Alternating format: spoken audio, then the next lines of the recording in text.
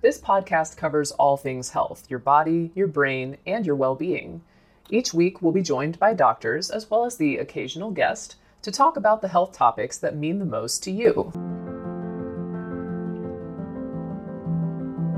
Hey, it's Ryan Reynolds, and I'm here with Keith, co-star of my upcoming film, If, only in theaters May 17th. Do you want to tell people the big news? All right, I'll do it. Sign up now and you'll get unlimited for $15 a month and 6 months of Paramount Plus Essential Plan on us. MintMobile.com/switch. Upfront payment of $45 equivalent to $15 per month. Unlimited over 40 gigabytes per month. Face lower speeds. Videos at 480p. Active Mint customers by 531.24 get 6 months of Paramount Plus Essential Plan. Auto renews after 6 months. Offer ends May 31st, 2024. Separate Paramount Plus registration required. Terms and conditions apply if rated PG. Another day is here and you're ready for it. What to wear? Check. Breakfast, lunch, and dinner? Check.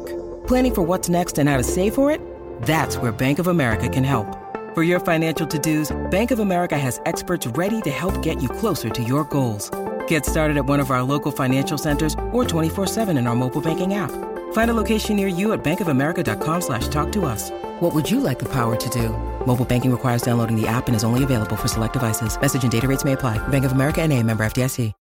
When you need mealtime inspiration, it's worth shopping Kroger, where you'll find over 30,000 mouth-watering choices that excite your inner foodie. And no matter what tasty choice you make, you'll enjoy our everyday low prices, plus extra ways to save, like digital coupons worth over $600 each week. You can also save up to $1 off per gallon at the pump with fuel points. More savings and more inspiring flavors make shopping Kroger worth it every time. Kroger, fresh for everyone. Fuel restrictions apply.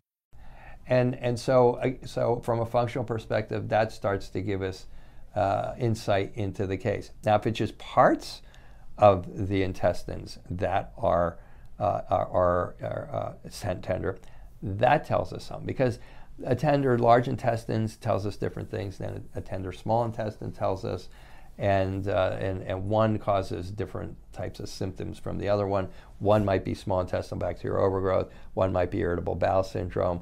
One, you might be in an area where you go, ooh, we better start looking for ulcerative colitis or celiac or Crohn's disease or something along those lines. And yes, you can tell things, you can tell a lot of things from palpating the abdomen, a lot. Okay, do they have alligator skin or do they have flaky skin on their shins? Okay, flaky skin on the shins, folks, is, and now we live here in the high desert. So here in Reno, we're like right where the high desert starts. We have these beautiful mountains on one side that have all these trees, and we have mountains on the other side that are totally barren. It's the desert, okay? And we're 4,000 feet here, something like that. And so everybody thinks it's the desert. Everybody thinks it's the dry air that we get, but it's not. The vast majority of the time, it's their thyroid, or it's a lack of essential fatty acids. And you'll understand why essential fatty acids are important to us in our next episode, because we're going to talk about foundational things for you to get better. Essential fatty acids is one of those. So that can tell us. We compare that to their history, and we go, whoa, we have to pack these people full of fish oil before we get going to be able to get their essential fatty acids up, something which we'll talk about before. But we saw that. And we've already palpated their thyroid. Do they have a thyroid problem or not? Well, look, it looks like it might be thyroid, it might be essential fat, but we can test for it. We now know, okay, we should test them for essential fatty acid deficits, or we don't. They're fine. We look at their feet, or their feet turn blue and cyanotic. Does it change when they go from sitting to standing? If it does, we know, again, that we're looking at a stress response. So we look at their nails. We look at your nails. If your nail health isn't good, we look at that. That has a number of different meanings, which I won't get into all at this point in time. Let's see. So I think those are the main ones from a general functional medicine perspective. You generally you would generally observe the patient for, do they have energy? Are they slumped? You'll look. We do a neurological exam too, but some things cross over. The one thing that we did do, or that we've done from the beginning in functional medicine, is look in people's eyes with a little pen light. And if your eyes dilate, and they stay dilated, or they don't contract when we put the pen light in there, then that means that your brain is in chronic fight-flight. For those of you who watched us, know us, that's a big deal. For those of you who don't know us, what we have found is being in a chronic stress cycle is the X factor. We've been doing this a long time, so we tend to get people who've been to other practitioners and many other practitioners who may have found a gut problem and did the right thing with them. They gave them the right herbs, they gave them the right botanical, they put them on the right diet, and the person's gut either felt better for a little while and then didn't, or never got better. And there are a number of reasons for that, and it can be confusing for the practitioner if they don't realize that a fight-flight mechanism will flood your system with stress hormones. It'll cause inflammation, it'll cause constipation, it'll cause decreased blood supply, and you're fighting that brain. Okay, so you need to have more than just a form or just an adrenal stress test to know if that person's brain is in fight-flight. Adrenal stress test, for those of you who are more schooled in these things, tells us about the brain, but it tells us more about something called the hippocampus and the amygdala and the hippocampus, mostly hippocampus, and how that's affecting your adrenal glands. And that's for those of you who are already schooled into that. For the other ones, I'm sorry for going off into that area. We do reflexes, okay? We do. Well, if a person has global reflex decreases, usually it means, to us, usually means they have a lack of oxygen. And so these are physiological aspects. You hear me talk about oxygen. You didn't hear me talk about blood sugar today, but that's foundational. We talk about essential fatty acids. We talk about picking up thyroid. We talk about picking up a probable leaky gut, picking these things up on the exam. And we've already talked about the history. History and exam are supposed to go together. Now, I'm not going to go into this extensively. We also do functional neurology, and in our world we have found that doing the brain rehabilitation exercises in more significant stress cases tends to be very successful contributes to success, let me put it that way. And we do peripheral neuropathy too. And peripheral neuropathy is largely neurological problems where you're having abnormal nerve pain, mostly in your feet and shins, and sometimes into your hands. So we do a classic neurological exam for that, which is appropriate. But I am surprised at how many people come in here and they don't know whether they have peripheral neuropathy or not because they went to their doctor and the doctor did a nerve conduction velocity test and an EMG. So for those of you who aren't familiar with peripheral neuropathy or that, you might get numbness, tingling, burning in your hands or your feet, mostly in your feet. You might get numbness. And then these tests stick needles in there and they find out if electricity is going to your muscles or they find out if your nerve's not working right. These tests are, they're not real accurate. So they can tell you if you have it sometimes. They can't tell you where it is, and they can't tell you what kind it is, and there's 80 different types of peripheral neuropathy. You can get enormously more data out of an exam. So for example, and the exam is so simple, it's like ridiculous.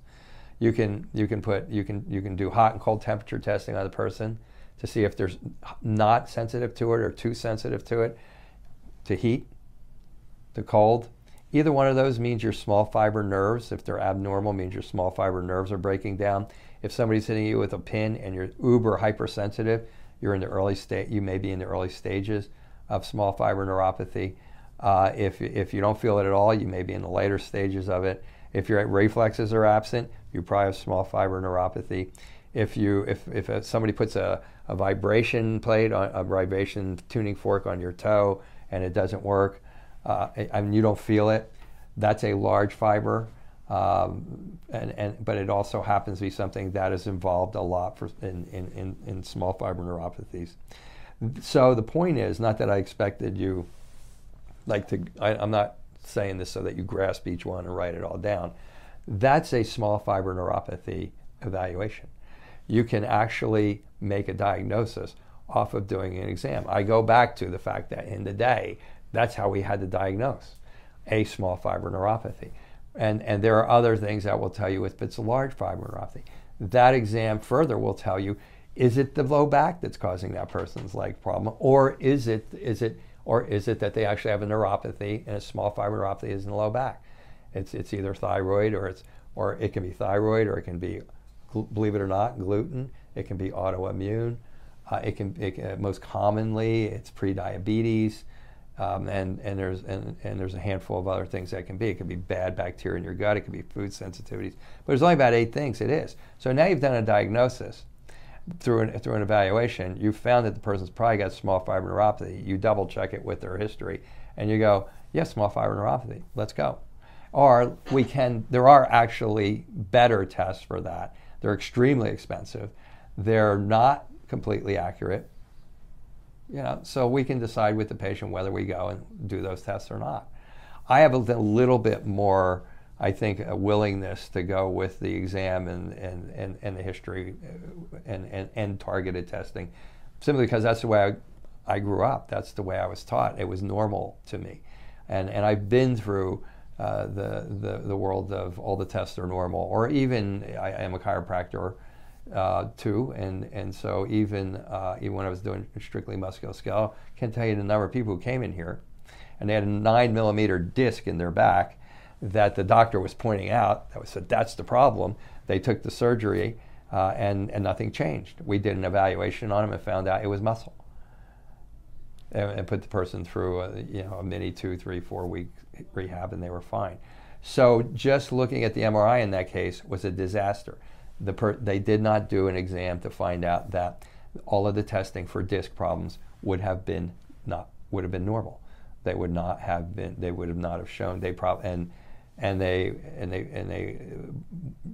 shouldn't have taken out the disc in that case. This goes like 10 times for functional medicine, because we're working with things a lot more vague than a back problem or an obvious disc problem. So, and the one thing we do in functional neurology, and again, I realize most of you are probably here for functional medicine, but this kind of crosses over. The one thing that we do there that really translates to, and this is not something that's commonly taught out there. So don't go asking your functional medicine doctors why I didn't do this. We actually evaluate the cerebellum. Okay, you can look up the cerebellum. It's like 80% of the brain function is directed by cerebellum. Or I should say 80% of the neurons in your brain are like in the cerebellum. It directs brain function. It has projections into every area of your brain. If your cerebellum's off, you can get, and you're the person, you can get dizziness, vertigo, balance, migraines. You can get the chronic neck problem, that's that stiff neck that causes suboccipital headaches, the tension headaches that people get. You can get blurred vision because it controls your eyes. You can get chronic stiff neck and chronic back pain that won't go away because it controls all of your spinal posture muscles, all things which we treat, right? This is one of those, why don't you tell me how to fix it? When you tell me the condition and you talk about vertigo and dizziness and balance, why don't you tell me how to fix it? Because it might be your cerebellum. How would I tell you that over online like this? And the cerebellum, and the reason it's so important to us, and the reason it should be important to more functional medicine doctors, although in all fairness, this is not taught in the functional medicine classes, is that if you have Hashimoto's thyroiditis or autoimmunity, there's an awfully big chance that your cerebellum is going to get attacked. I'm not going to get into that. We have hours online on all of these things I'm talking about on powerhealthtalk.com, and we have all the peer-reviewed references and all the journal references attached.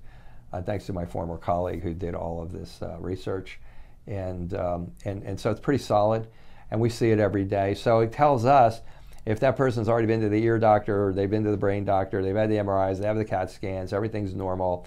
And my doctor told me my cerebellum is normal, the MRI is normal, the CAT scan is normal, it's all normal. And then we have the patient close their eyes. We have a foam pad here.